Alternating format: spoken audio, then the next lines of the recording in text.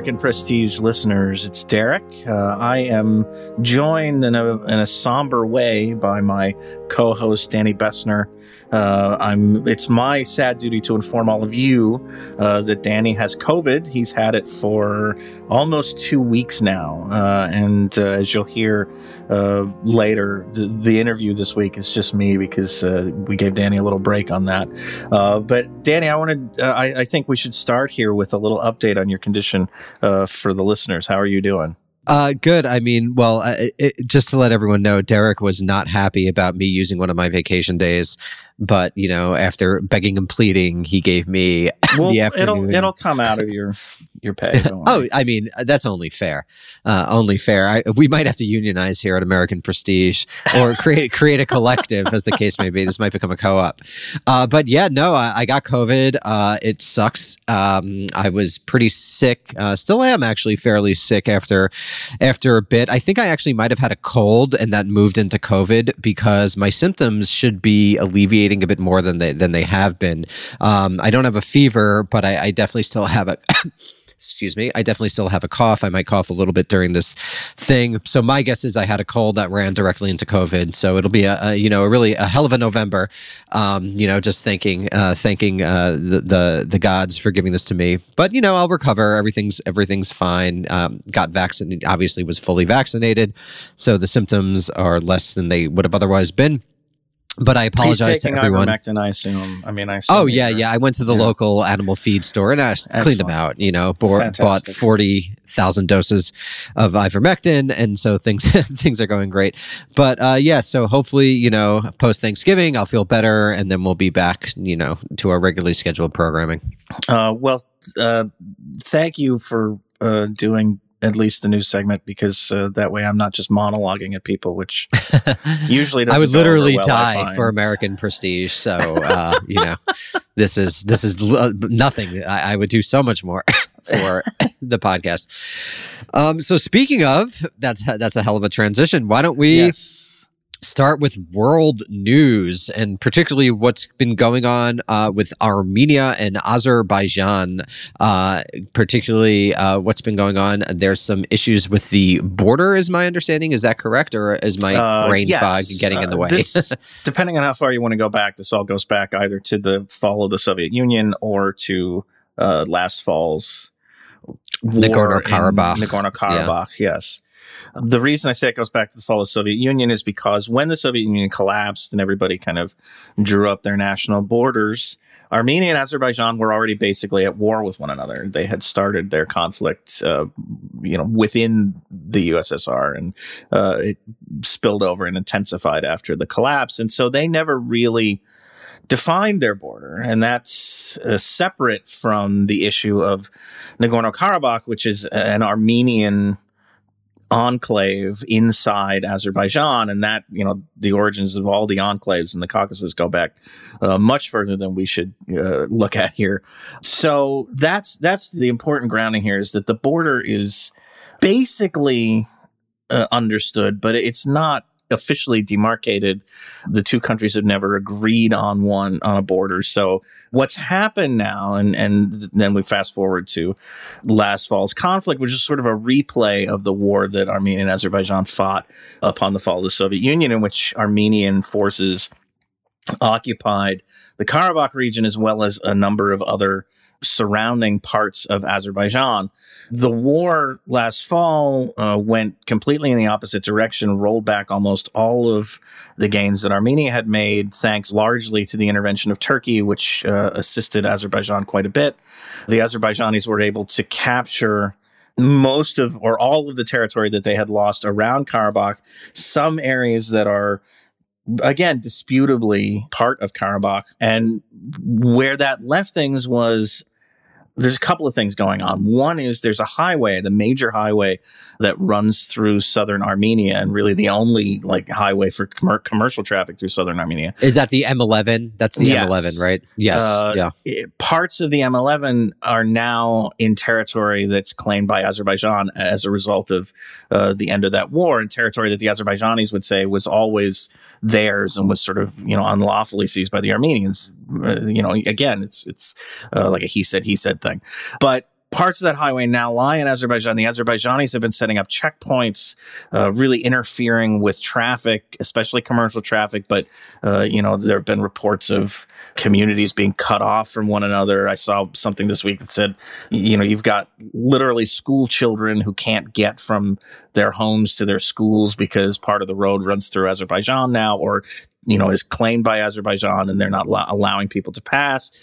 So that's part of the problem. That's been a huge source of tension since the end of the conflict, or the sort of official end since the ceasefire was imposed.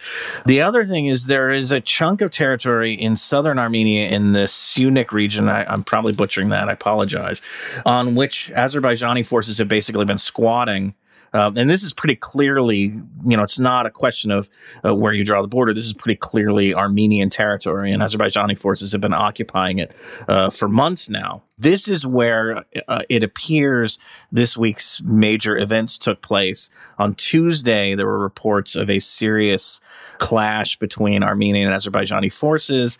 The casualty count is a little bit sketchy. The Azerbaijanis say they lost 7 soldiers. The Armenians have only acknowledged, I think officially at this point, 1 death, but there are unconfirmed reports that the death toll was up in the 12 to 15 range.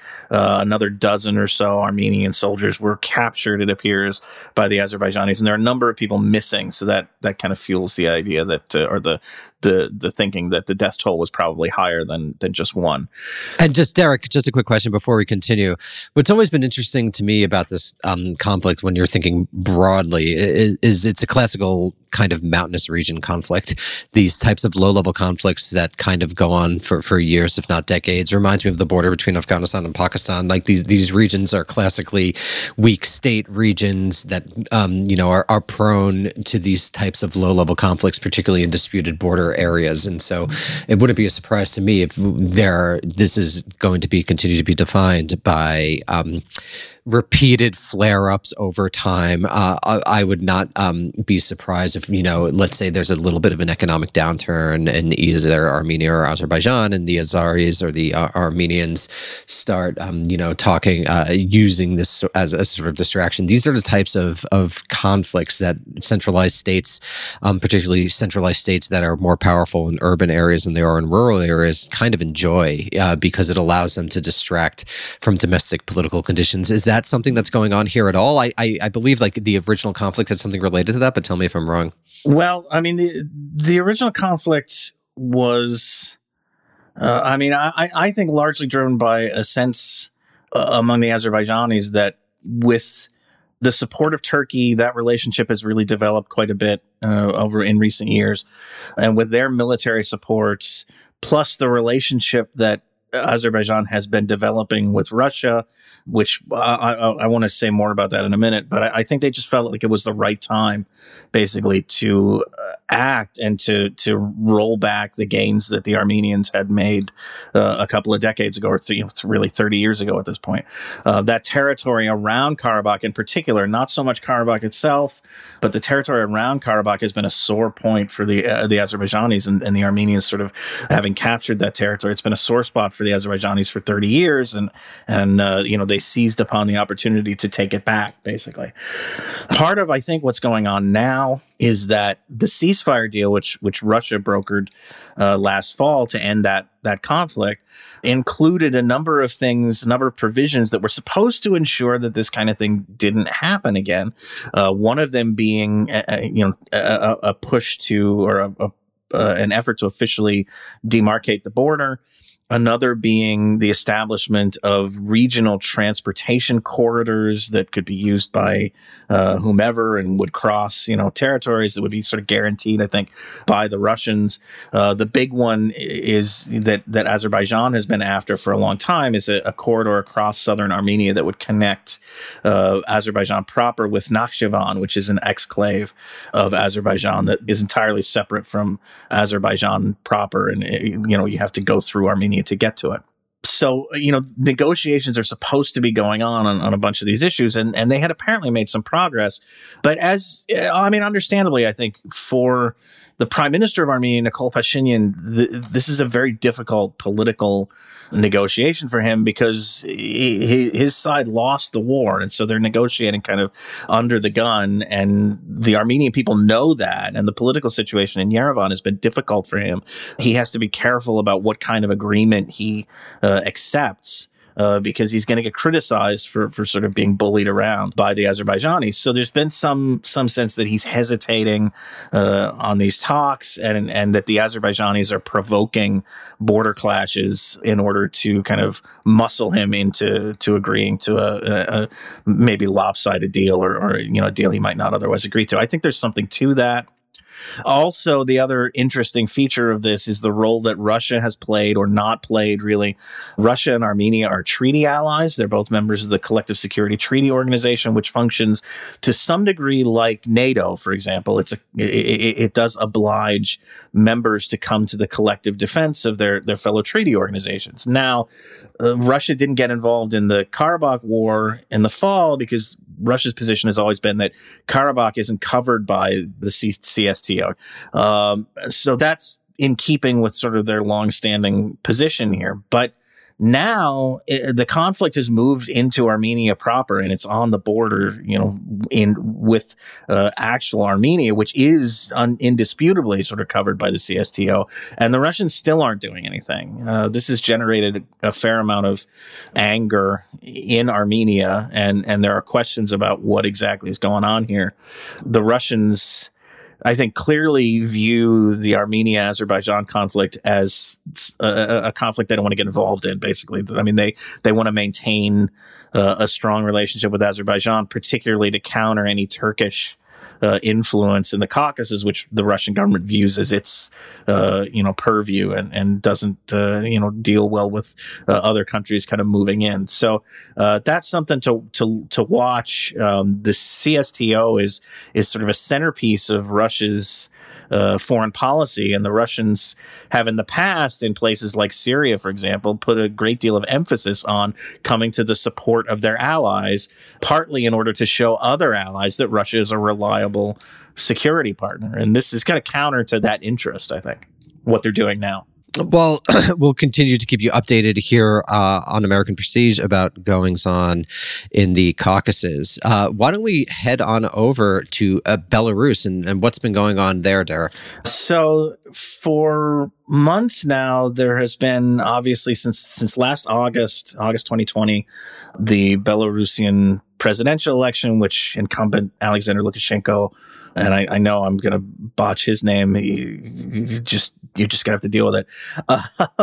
Which he won, under circumstances that the West has decided were illegitimate, and that he fixed the election. So they've been imposing, the European Union in particular has taken the lead on this, imposing sanctions against the Belarusian government over the election, and then there was a protest movement that really took root after the election and has been put down by Belarusian security forces. A lot of people have been jailed. There's been some violence. So they've been sanctioning Lukashenko and his government over those things. The EU members on Belarus's borders, so that's Poland, Lithuania, Latvia, Estonia is not on the border of Belarus, but it's another Baltic state, so it kind of gets included here. Have been complaining now for a couple of months that Lukashenko's government has been inviting or facilitating the kind of bringing in of immigrants, would-be migrants, people who want to get into the European Union. They've been bringing them to Minsk from all manner of places, primarily Iraq, but Turkey and elsewhere, Syria, etc. They've been bringing them to Minsk, and then Belarusian authorities, the police and the military, have been kind of herding them, basically. That's a horrible word to use, I know, but they've been sort of collecting them and forcing them to the border and kind of, pushing them over the border. They've called this a hybrid war. They've called it weaponizing migration, a lot of horrible and dehumanizing things that don't really get the point across that these are human beings trying to get to a better place. The result has been a standoff that's gotten quite heated especially over the last few weeks. There have been more sanctions from the EU and the United States. There have been large numbers of migrants kind of stranded at the border in these makeshift camps. At least 13 of them have died in recent weeks, mostly due to exposure as the temperatures drop. Of course, in keeping with its traditions of compassion for the less fortunate among us, the EU and has completely refused to let any of these people in, and that's left them kind of pressed on the border between an EU that won't allow them in and a Belarusian government that won't allow them to go back. The EU has been working to pressure some of the countries of origin for these people, and companies, airlines in particular, that have been facilitating their transit to Belarus.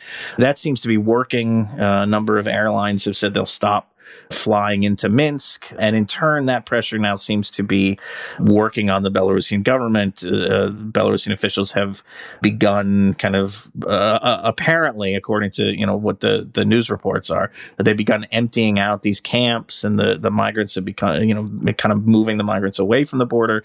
There's some indication Lukashenko had a phone call with Angela Merkel earlier this week, and there's some indication that they may have made a little bit of a breakthrough in terms of discussing the need to settle this crisis with negotiations.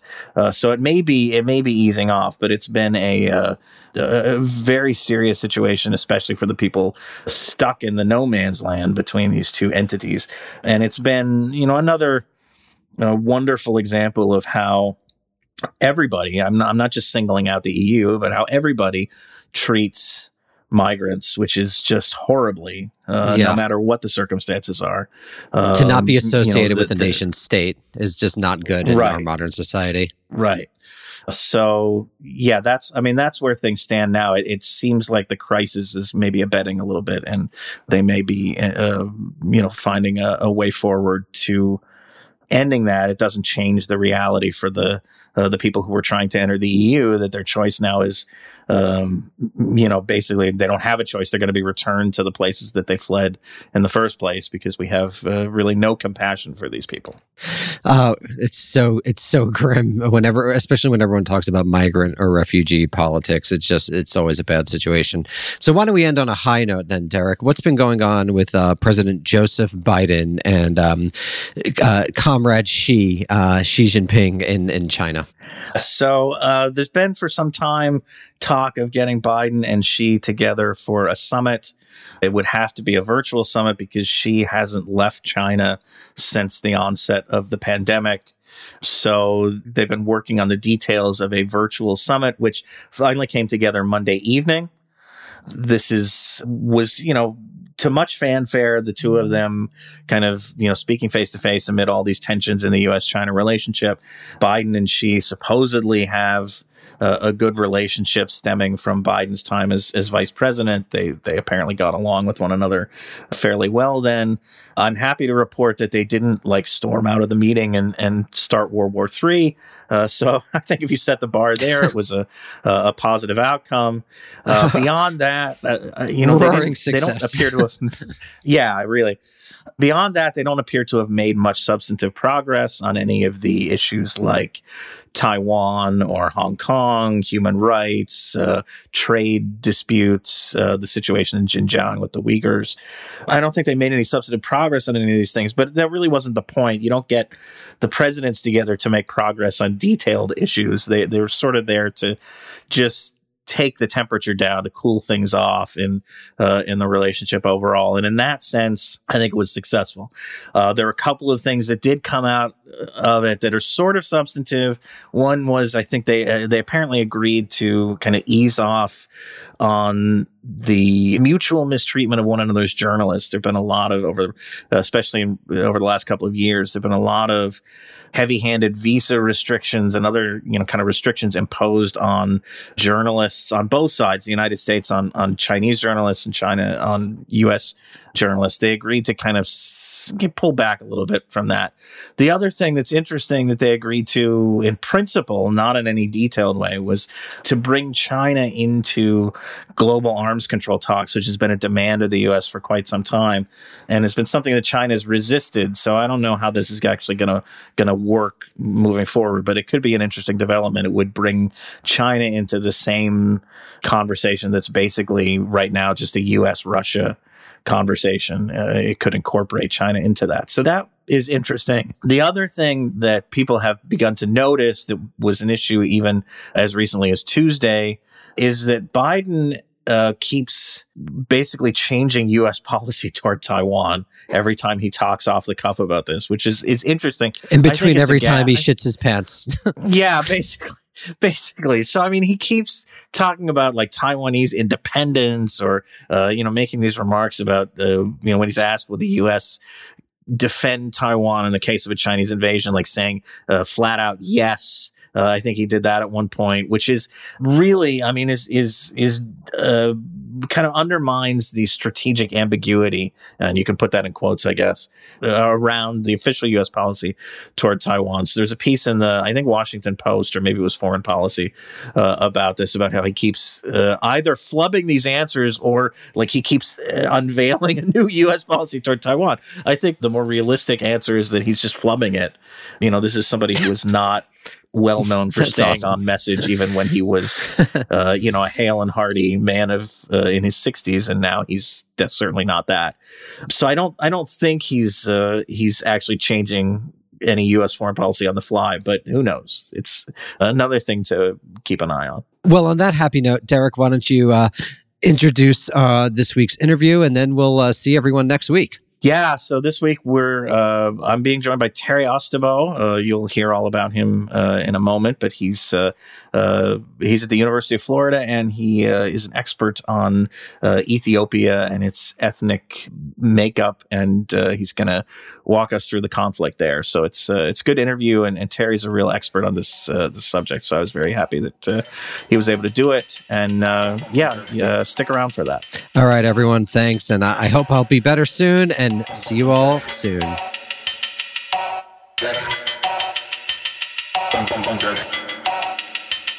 Hello, American Prestige listeners. It's Derek, and I'm very pleased to be joined by Terry Ostabo, who is the chair of the Department of Religion and associate professor at the Center for African Studies and the Department of Religion at the University of Florida. He's the founding director of the University of Florida Center for Global Islamic Studies. He has studied Islam in contemporary Ethiopia and Islamic reformism in Ethiopia and the Horn of Africa. His focus is on ethnicity and religion. He spent time living in Ethiopia, 6 years, I believe. His most recent major publication, and Terry, you can correct me if there's something more recent, is it's a book called Islam, Ethnicity, and Conflict in Ethiopia, The Bale Insurgency, 1963 to 1970, from Cambridge University Press, was published last year. And he is here to help us unpack over a year now of conflict in Ethiopia that has seen a dramatic turn in the course of that period of time. So, Terry, thank you very much for coming on the program. Well, my pleasure. Thank you for having me. So I want to start basically, I'm going to let you start us where you think we need to start to understand this conflict. Obviously, it is the main players here are the Ethiopian federal government on the one hand, along with allies from Eritrea and from the Amhara region. We can talk about the role that they've played more specifically in a bit.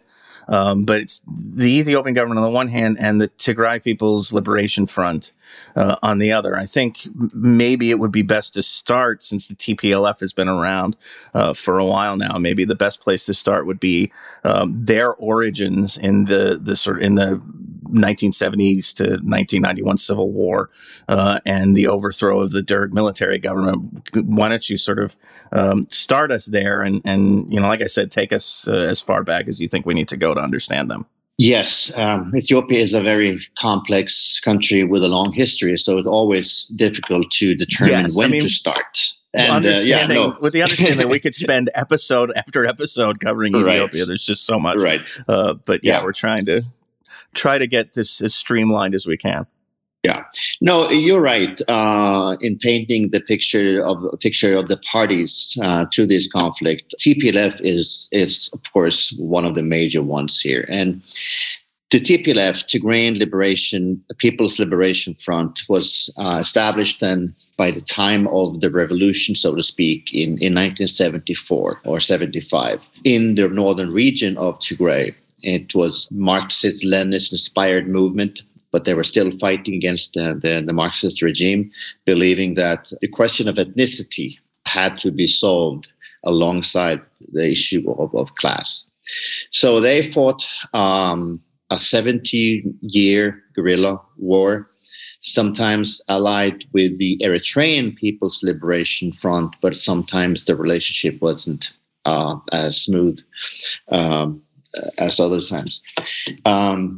Fast forward to 1991, they were able, again, with the support of the Eritrean People's Liberation Front and the Oromo Liberation Front, able then to overthrow the so-called Derg regime that governed from 74 to 91.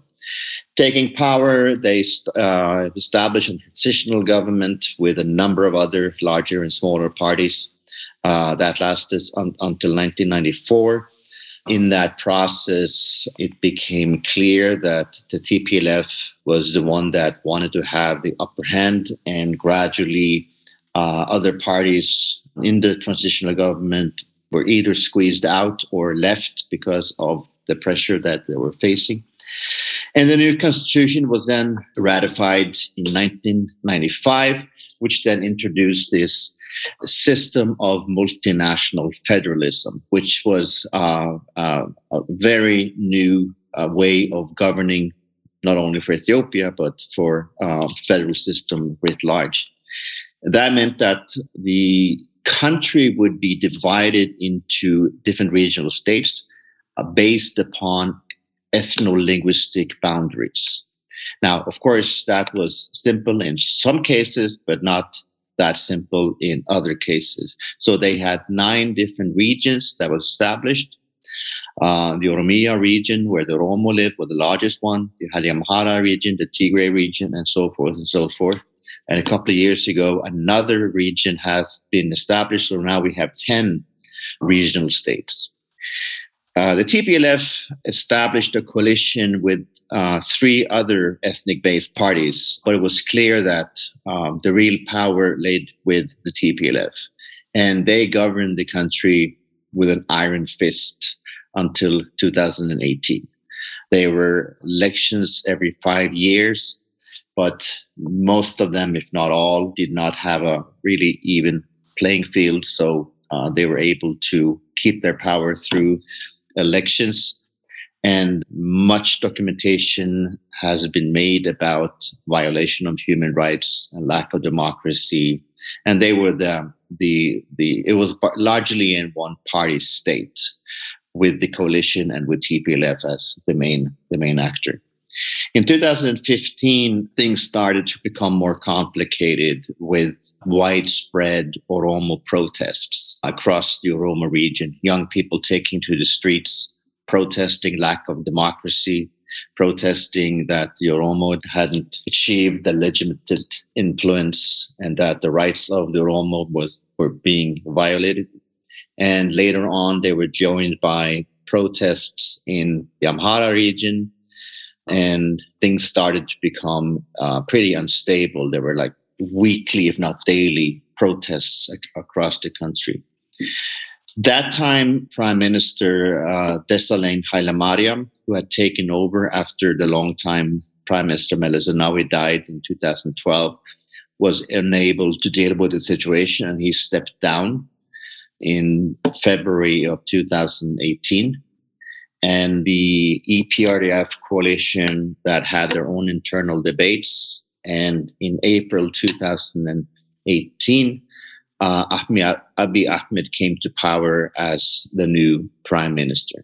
In 2019, he abolished or ended the EPRDF as a coalition and replaced it with a one party, the Prosperity Party. Terry, I want to stop you just for a second, because you mentioned the Ethiopian People's Revolutionary Democratic Front, or the EPRDF, which was the coalition or the alliance of sort of ethnic parties that comprised the TPLF-led state or apparatus, basically. What's your sense of the other ethnic parties that were part of that coalition? Were these legitimate parties? Were they established kind of by the TPLF to maintain an appearance of ethnic diversity, or did they really have what was outside of the TPLF? Did the rest of that alliance really have any I guess legitimacy is the best word?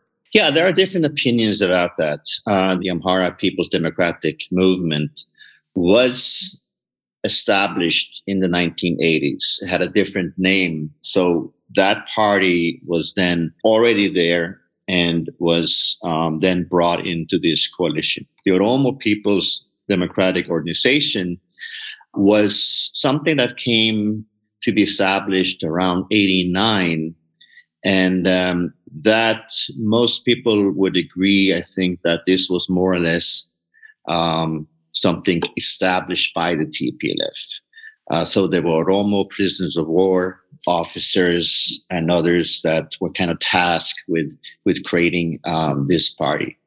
And the fourth one, the Southern People's Party, came on a later stage, and that was very clearly something that was established by the TPLF to kind of include the various different ethnic groups in the South. It's not fair, I think, to say that these other parties and the actors within them had no agency. I think that is too simplistic. But and there was most likely competitions going on. Unfortunately, we don't know too much of what's been going on inside the powers, the corridors of power. So Abiy comes to power in the middle of these protests. He is Oromo. The obvious, implication is that the coalition decided that putting forward an Oromo prime minister would help tamp down these protests. But he really kind of, I guess, hits the ground running in a sense. I mean, he's there to make big changes. As you say, he dissolves the EPRDF and reforms it into the Prosperity Party. So take us from there. The TPLF obviously does not approve of that decision. So what happens from there? Yeah, he came. He was riding this kind of Oromo wave, so to speak, when it came to power, and became quickly very popular, and not at least because he was promising democratic reforms. He was talking about we need to end our violation of human rights. We need to release political prisoners. We need to invite back movements that we have defined as terrorist movements. So there was people talk about Abiy mania during the summer and fall of 2018. And of course, as you know, he won the Peace Prize in 2019, Nobel Peace Prize, and that, of course, galvanized his own standing, both nationally and internationally. But then when he, in December, abolished the EPRDF and created the PP, Prosperity Party, the TPLF were the only coalition member that said, no, we're not going to be part of that. And they accused him for violating the EPRDF's own bylaws and procedures and way of doing that. So the relationship between then the TPLF and the PP and Abiy Ahmed became increasingly, I wouldn't say tense at the early stage, but it soured very clearly. And then in 2020, COVID hit the world, and it also hit Ethiopia. And by that time, before the pandemic arrived, the national and regional elections was slated to be held in May of 2020. As May approached, it was decided to postpone them to August because preparations weren't made. But then during summer, Abiy Ahmed and the government decided to postpone the elections indefinitely because of COVID. That created a lot of uproar and debates, and TPLF was saying very clearly that this is illegitimate, and we are going to hold our own regional election in September of 2020. Up to that, rhetoric became more and more hostile between the federal government and the regional government of Tigray. The main leaders had then moved to Tigray, so they were kind of there was a dimension here of they were in the region and Abiy was in the capital. The TPLF, or the Tigrayan Regional Government, better to say, held their regional elections on September 9, 2020. And TPLF won election with a landslide. And from there on, things got worse in terms of the federal government holding back budget. COVID mitigating efforts were stopped into Tigray, and the Tigrayans were similarly accusing the federal government of not being illegitimate, and a war of words just escalated until the TPLF, or the Tigrayan Defense Forces, attacked the Northern Command base that is located within Tigray. And they called it a preemptive strike to make sure that they would not be wiped out or attacked by the federal government and cooperating militias. And here is where people disagree. Who started the war? Before we sort of get into the conflict, I want to get your impression of how Abiy had been governing the country. Obviously, the conflict has, taken things in a particular direction. But in terms of his management of what seems like a project of sort of creating a sense of collective Ethiopian nationalism versus the need to manage the many ethnicities and their sort of demands, and also in terms of his promised efforts to open up Ethiopian society to sort of make democratic reforms to change things in that regard. What was your impression of how he was doing on those fronts before things degenerated last year into conflict? He early introduced a new political philosophy around the notion of medammer, which is an Amharic word that means like to add on. And the idea behind this philosophy was focused more on a unitary Ethiopia where everybody should live together. And there were hints that he made that the multinational federalist system was not good for the country. It divided different ethnic groups. So instead of advocating for an ethno-based nationalism, he emphasized an Ethiopian-based nationalism, like one country and one people. That was something that the TPLF and other groups like the Oromo was not very happy about, because they saw that the multinational federalism was the only project, the only system that could really secure the rights of the various ethnic groups in the country. So that was very early a critical division, and has remained that until today. In other words, there are just different visions for what the nation of Ethiopia should look like, and different visions for how to build or for nation building. So that is still the critical political questions that is unresolved.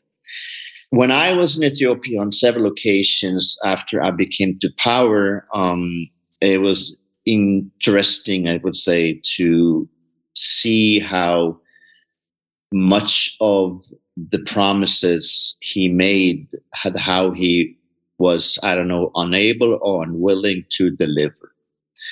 He did invite former banned movements to come into the country and establish themselves as political parties. But traveling across, particularly Oromia, in the end of 2019 and then at the beginning of 2020, my clear impression was that the good old system of surveillance, coercion, informants informing on each other, the use of force, in other words, the good old EPRDF playbook was taking up again. So in the sense that there wasn't much of these promised democratic reforms. And in the course of the war, we have seen how this has been really manifested itself in the way that the so-called democratic process in Ethiopia is at the moment, I would say, completely derailed. My observations before the war was one of the things that struck me about Abiy's rule was how quickly, having come to power on in this wave of protest, primarily among the Oromo, and riding a sort of wave of popularity, in that community in particular, as he assumed the prime minister's post, how quickly his relationship with Oromo activists seemed to break down, and how fast it turned into, or the protests resumed, and there was this sense that he wasn't doing what I guess maybe they expected him to do once he came into power. That's correct. And one of the main, well, more or less informal, but the main actor on the Oromo side, kind of leading the protests, was this figure, Jawar Mohammed. That had for years been in the diaspora community in the United States, but then moved back to Ethiopia when Abiy came to power. Initially supported Abiy, but then Jawar Mohammed became more and more critical, outspokenly critical towards Abiy. And that, of course, was an important reason for why he was able then to galvanize the resistance towards Abiy Ahmed. When I traveled across Oromia several times, there was the clear discontent, particularly from the youth side, that Abiy hadn't delivered. And of course, their expectation, you could say, was unrealistic. There are a lot of employment and poverty, and many kind of thought, I think, that Abiy would be a quick fix to all this. But when he didn't deliver on these things, he was losing more of his support. But particularly his flirting with this unitary system and hinting towards ending the multinational federal system was something that the Oromo felt was really a betrayal of what he had, what they thought he would do. So we're now at the point of conflict. The TPLF holds its election. This is a direct challenge really to Abiy, and they attack the military outpost. The conflict begins early November of last year, and very quickly seems to go in favor of the Ethiopian government. And the Ethiopian government is working with, although it took months before anybody was willing to admit it, the Eritrean military, which deploys into the Tigray region and is implicated, I think, in many of the major kind of civilian atrocities that went on in those that first part of the war. Can you talk about the role that Eritrea played, and how did it come to be? How did they come to be involved? What was the sort of nature of Eritrea's relationship with the TPLF? You mentioned that they were, the Eritrean ruling party and the TPLF were allied at one point. Obviously, that relationship completely came apart after the TPLF took power in Ethiopia because the two countries spent so much time in conflict with one another. But what was their kind of position going into this conflict, and why did they become such a big factor in it? The president of Eritrea, Isaias Afwerki, always looked upon himself as the big brother in these different liberation struggles. But then when Eritrea got independence and TPLF continued governing Ethiopia, the very size of the two countries and the influences that he had was incompatible, and that made him more and more angry, particularly on the TPLF, a movement that he had always looked upon as a minor compared with his own movement. And that, of course, this hostile relationship climaxed in 1998 with a 2-year war with Ethiopia and Eritrea, a border conflict, basically. Some kind of negotiation or settlement was made after that, but the relationship between the TPLF government and Eritrea was never good. And here is where Abiy comes in and starting negotiations for peace with Eritrea, and then bypassing the TPLF. And I think it's fair to say in hindsight that the peace settlement, the agreement with Eritrea, was part of Abiy's attempt to further sideline the TPLF and to garnish an alliance that with Eritrea could be very helpful in bringing the TPLF to its very end. The problem has been, I think, and many other are arguing the same thing, is that Abiy seems to have been played by Isaias. Isaias is really a political animal here. And we have seen more and more, not only during Eritrea's actual involvement in the conflict, but also how particularly Abiy Ahmed's relationship to the Western world has soared, which is like a template of how Isaias is relating to the Western society. And we know that there are a number of Eritreans in Ethiopia, intelligence figures, and so on. So Isaias is really making an impact upon Ethiopian politics, even if their military involvement has decreased as we speak. One of the concerns, and maybe you can talk a little bit about this, has been really the presence of Eritrean refugees in I think 2 camps in the Tigray region that were potentially, targeted by the Eritrean forces in the region, were and have been. There's been talk of them being cut off from any possibility of humanitarian assistance. What were the status of those refugees, and what do we know about their situation right now? They were caught in a very difficult situation. When the Eritreans came in, they occupied or took control over several of these camps.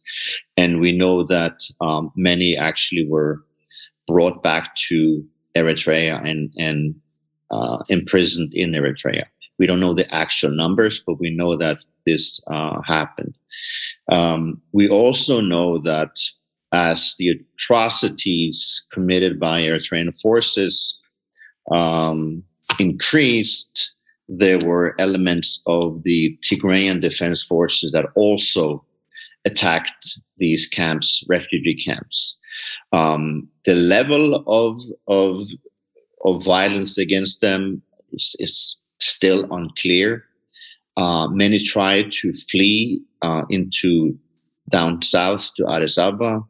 But basically, at the moment, there is very little information about the current situation. There are a number of them still in Tigray region, and we can just imagine that their situation is still difficult due to the fact that very little humanitarian assistance has actually arrived into Tigray.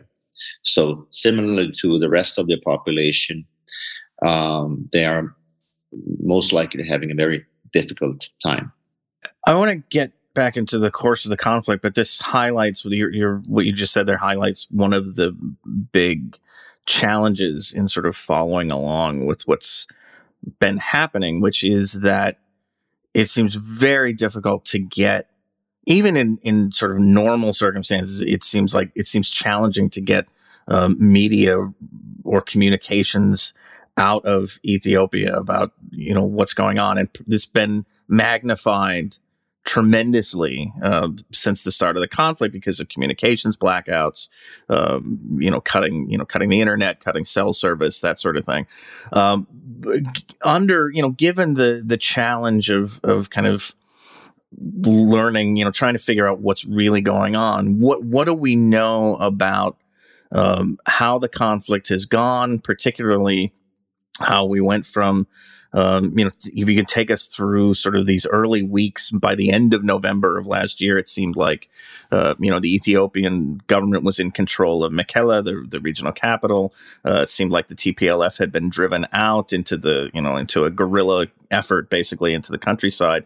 And now we're in a situation, we've come all the way to the point where TPLF forces are sitting maybe a day or two march from Addis Ababa, and the government is like mustering the people, the citizens of the capital to register weapons and get ready to defend themselves. How did we come from, how do we come from there to here, such a dramatic shift? Yes, it has been a very interesting development, going from, like you say, from nearly being defeated to now, like you say, being in close to the capital. And I think each one of us who have been following this war or this conflict has been taken by surprise several times of how things have shifted.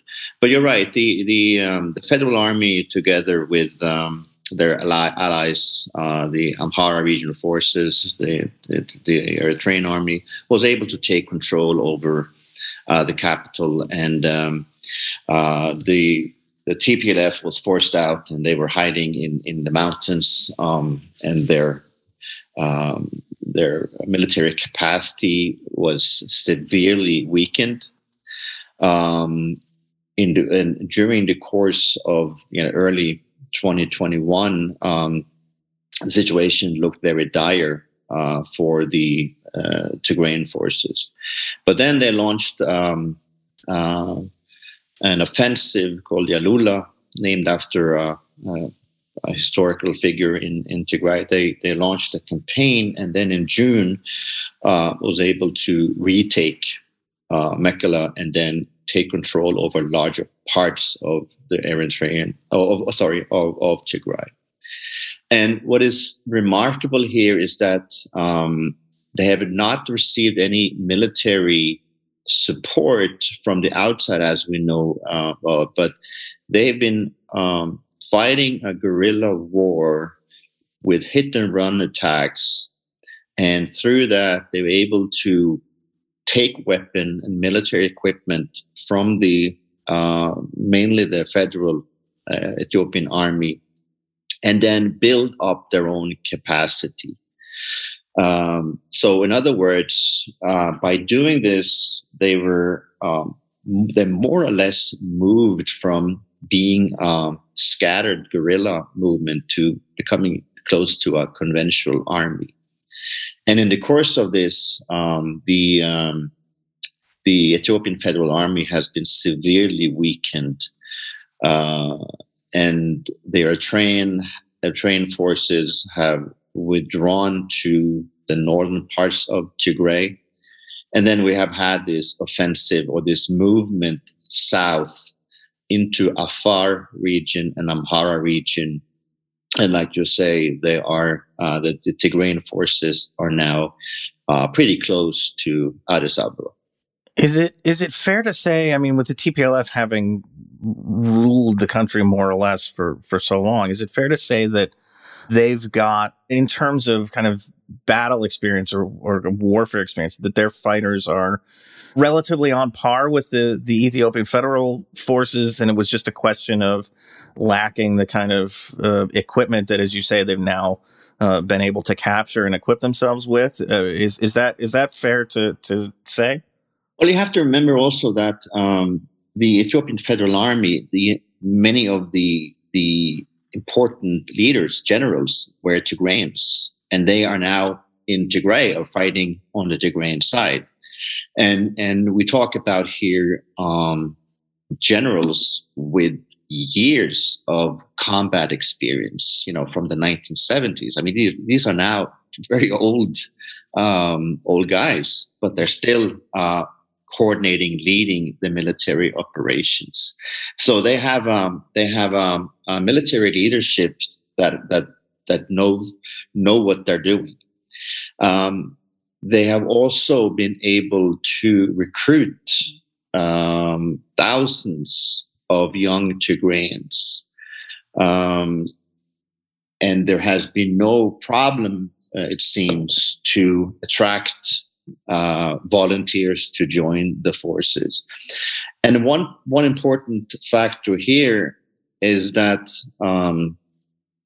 the atrocities committed mainly by the Eritreans, but also the Ethiopian Federal Army, of looting and massacring and cutting off bank services, electricity, and so on, kind of drove young people to desperation.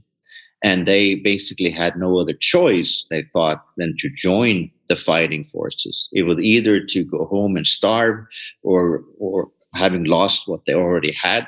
And so in that way, the acts by the Eritrean and Ethiopian army actually galvanized the young Tigrayans to join the fight. So in that sense, you could say that in some, they have very proficient military leadership. They have most likely very motivated fighters. And then again, been able to take over the military equipment of the Ethiopian army. That doesn't mean that the fighting has been easy. We have no idea of losses, but it's clear that both sides have lost thousands of their soldiers.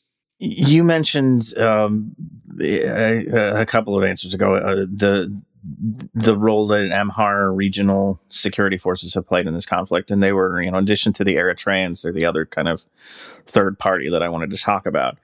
Right now, as things stand, as you said, the TPLF has been able to retake much of the Tigray region. They've moved into neighboring regions, Afar and Amhara, part of Amhara, and now sit, kind of poised to attack the capital if they want to. But there's the western part of Tigray is still occupied, and it's occupied, I think, mostly by Amhara regional forces, who are obviously working with the federal government and with whatever Eritrean forces are still in the country. I hate to sort of look at conflicts like this through the lens of, these people have been fighting each other for thousands of years. You just have to chalk it up, which is like sort of, DC speak for a lot of this stuff. But there is a history. I mean, there is a history of rivalry between the Amhara and the Tigray, and particularly over, I think, and correct me if I'm wrong, but I think over that territory in the Western Tigray region that's been disputed between those two communities. Can you give us a context for what the Amhara are doing and why they're so heavily involved in this conflict, and what role they've played in the fighting? the rivalry is not something new. It goes back 19th century, 18th century, and so on. But it has increased during the time of the EPRDF, where the Amhara political elite, many of them, and the people themselves, were not happy with the multinational federal system. And when the TPLF tried to address historical ethnic inequalities, they often pointed to the Amhara as, like, the old regime that had suppressed other peoples in the south and so on. So they painted an image of the Amhara as, the culprit of Ethiopia's inequalities. And of course, that didn't go well with the Amhara. So in the course of this 27 years, the relationship has soared. And then, of course, comes this disagreement over territory. When the map was drawn in the beginning of the 90s, Tigray, or the TPLF, expanded the Tigray region and included territories that were dominated by Amhara peasants. So that has been simmering. But it's also fascinating to see in the course of this conflict, that has taken many of us with surprise, the really hateful rhetoric coming from the Amhara side, and phrases and words used that really are of a genocidal nature, of wanting to eradicate the Tigrayans. There's like a cancer that needs to be weeded out, which has also come from the prime minister. So there has been this very, very rapid increase in hate speech, which really has polarized this to a degree that I don't think we ever seen in modern history. And of course, that leaves us with a question: Can this relationship be repaired? We've talked about the humanitarian situation, which seems to be dire. We've talked about the atrocities that have been committed against civilian populations over the course of this war. Both of those things are subject to this, kind of media blackout, or the restrictions on actually knowing what's happening versus just, getting kind of scattered reports coming out of places. And you'll hear the UN talk about, it estimates that most of the population of Tigray region is, in sort of dire need of food assistance. But it's you don't know really what the situation is exactly, because it's been so hard to get news out. But what we do know, and maybe you can speak to what we are aware of in terms of how bad this conflict has been for civilians, and also one of the other kind of major atrocities that has been getting more attention, I think, in the last couple of weeks, has been the mass arrest of mostly ethnic Tigrayan people in Addis Ababa. The government claims that these are kind of secret TPLF supporters, but it seems to be basically a roundup of ethnic Tigrayans. Maybe can you give us an overall picture, even though we don't really know the specifics of the humanitarian situation? Yes, you're right. The UN has brought out estimates of people in dire need. I think that number now has increased from 400,000 to 700,000-800,000. We know that food has not been delivered for a long time. The UN has continuously said that we need at least 100 trucks filled with food to arrive every day to meet the needs. At the moment, I can't remember how many trucks, but very far from that number. So that's the thing we know, that the food has not been brought in. The same is true with medical support and other kind of humanitarian assistance. A couple of days ago, the main hospital in Mekelle reported 200 children had died of hunger. I don't think that this is ever confirmed, but I would not be surprised that this is the case. The humanitarian situation is also, of course, very difficult in the Amhara region and Afar region as the conflict has moved to those areas. So we have a number of internally displaced people, both in the Amhara region and Afar region.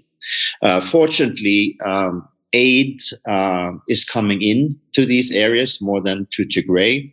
I don't think it's enough, but there's no obstacles for aid coming to those areas except for where there's active fighting going on. And then last week, Human Rights Watch published one report that talked about systematic sexual violence committed in Tigray region, and Amnesty came out with a similar report about atrocities committed in Amhara region by the Tigrayan forces, about massacres and sexual abuse. So war is always dirty, so it's pretty clear that crimes are committed by all involved parties. But then you have, like you said, the ongoing arrests of Tigrayans, and some people also mentioned that Oromos are being interned. Today, the Addis Ababa police published pictures of ammunition, of bullets that allegedly was found in the house of the patriarch of the Orthodox Church, who, by the way, is a Tigrayan.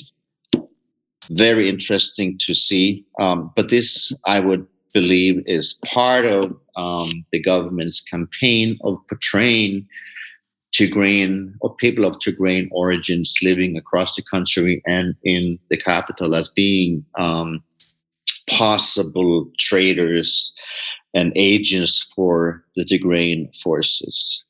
UN has said that there are around 1,000 people that has been arrested. I think it's fair to say that number most likely is much higher. In the last week, it has become, after the state of emergency was declared, it has become more systematic in the sense that you have groups that come different neighborhoods.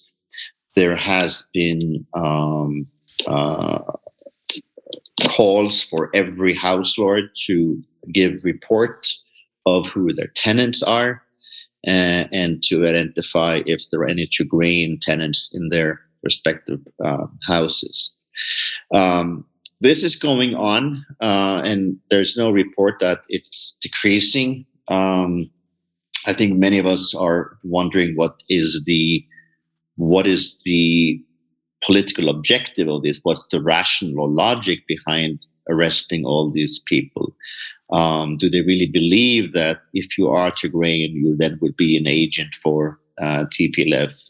Or is it simple kind of just payback and revenge upon the Tigrayan forces? I want to ask you your impression of where, again, with the TPLF now sitting really within striking distance of Addis Ababa. If you look around the country and the TPLF is, there's just, I think a couple of weeks ago, or earlier this month, the signing ceremony in Washington, which was interesting to me, of this new coalition that the TPLF has formed with the Oromo Liberation Army and a number of other groups, basically calling for Abiy's removal as prime minister. On the other hand, so I this is sort of, I guess, to broaden the, at least for appearance sake, to broaden the kind of image of the TPLF's rebellion here, or their movement beyond just the Tigrayan people.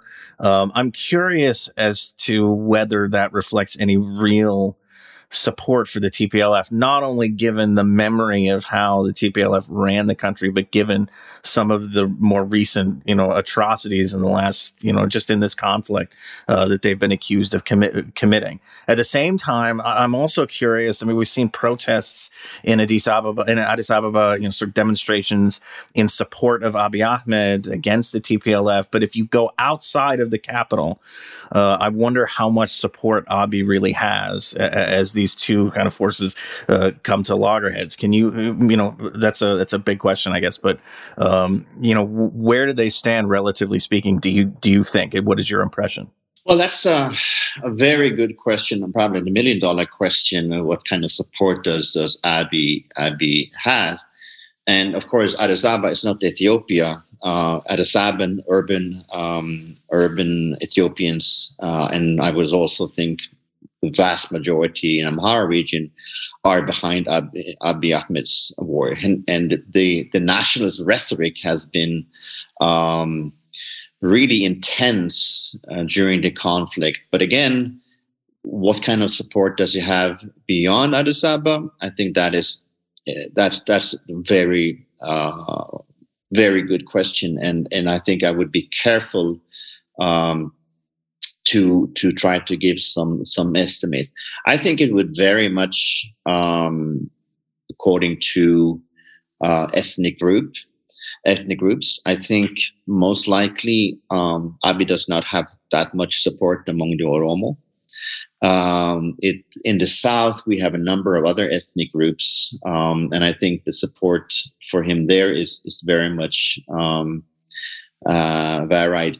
But when I speak to friends and my sources in the country, and particularly Addis Ababa, there is a very strong pro-Abiy sentiment. That means that everybody is just afraid of voicing any kind of critique or opposition towards Abiy.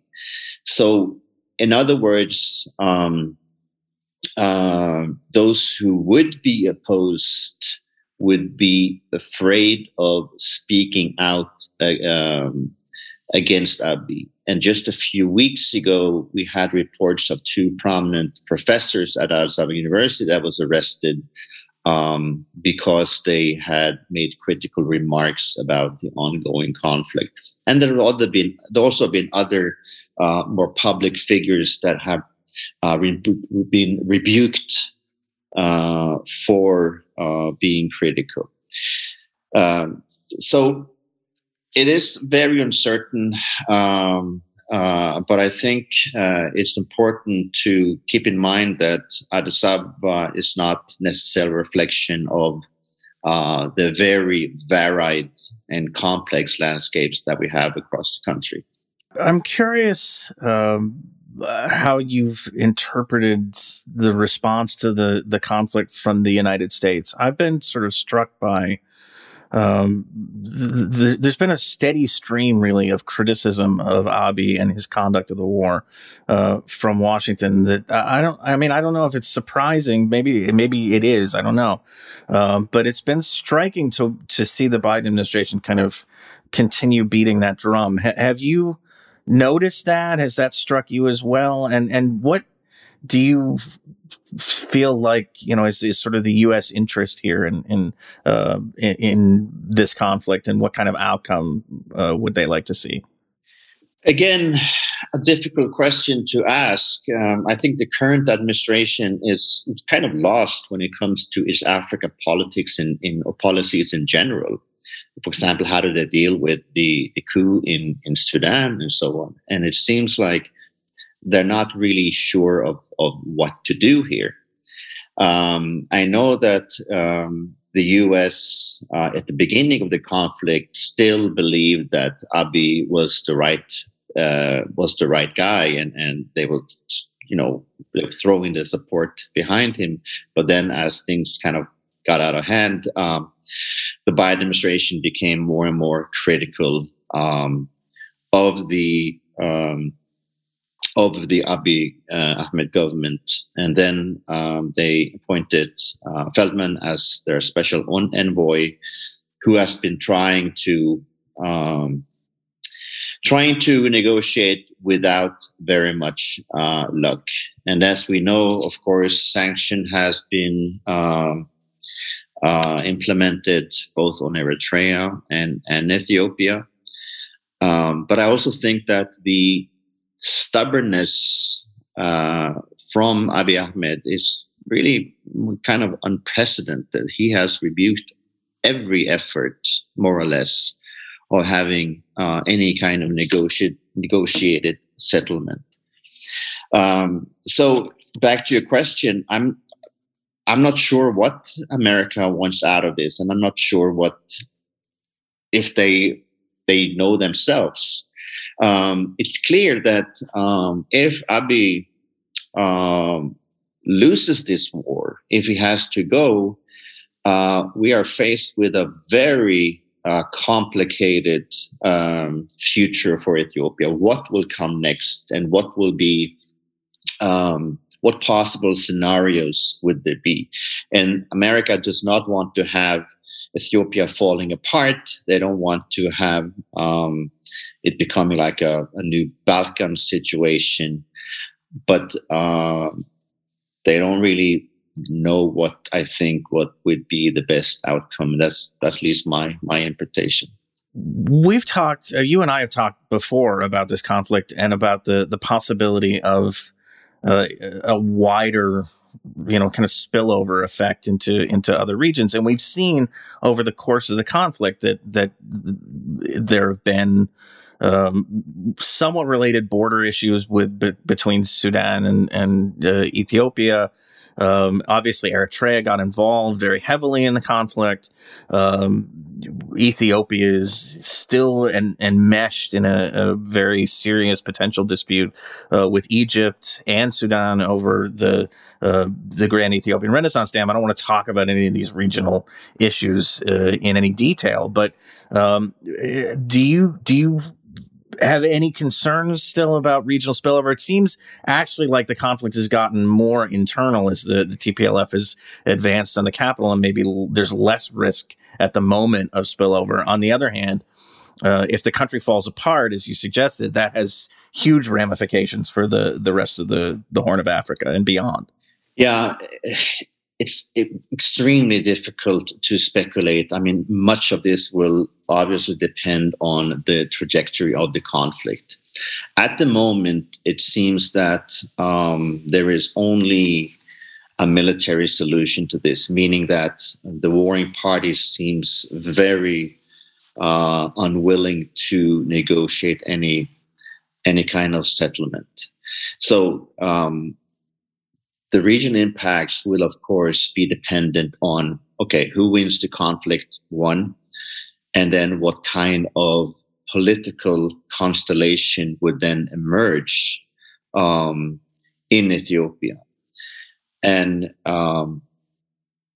if Abiy is able to continue his leadership, the conflict with Tigray is going to last for a long time. It's not going to be over. And then you have the uncertainty in Sudan. That is, at the moment, very fluid. The generals of the military in Sudan are more the hawkish nature and would most likely be more inclined to, again, engage further with Ethiopia on the disputed border territories. But again, there's at the moment so much uncertainties as to which way the developments in Ethiopia would go, and whatever outcome would then be, it will definitely have regional impacts. I'd like to end on this note then, to ask you, given the uncertainty over how this conflict could end, do you see any path out of it that results in Ethiopia more or less remaining together. And this is another thing you and I have talked about in the past. And as you said, there's always been the parties and the ethnic leaders have always managed to, no matter what their disputes, to kind of be flexible enough to keep the country together. On the other hand, as you talked about earlier in this interview, the level of rhetoric and sort of genocidal level of rhetoric is something that seems unprecedented for an internal Ethiopian conflict. Given that, and given the way that this has gone, do you see any path out of this that doesn't end with either a breakup of the country altogether, or at least some, very fundamental upheaval in the way that Ethiopia is governed and its structures? I have to admit that it looks very bleak. It looks. It's very complicated, and the possible scenarios are several, but I don't know if any of them would actually bring any constructive change or bring any sense of stability. There is also something, though, that there is, among Ethiopians and political elites and so on, a certain degree of pragmatism that even if one have been involved in conflicts and fought each other for a long time, that okay, let's come to our senses, let's sit down here and talk. And I still have that hope that okay, now we need to stop. This is going too far. I still have that hope, although it's not a very strong hope. The TPLF is very clear that there cannot be a future of Ethiopia with Abiy Ahmed at the helm. So I think that is what they want to remove him.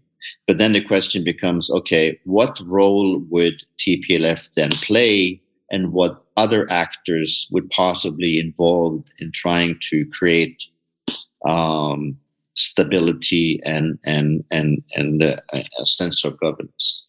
That is the big question, and I would hope that negotiation could start soon. I think, but again, that would depend on who will continue to have the upper hand and who could actually win this conflict militarily. I think that's a good place to leave it. I know you had something you wanted to bring up at the end here about your program, I think, at University of Florida, right? Yeah, we are seeking a new director for our Center for African Studies at the University of Florida.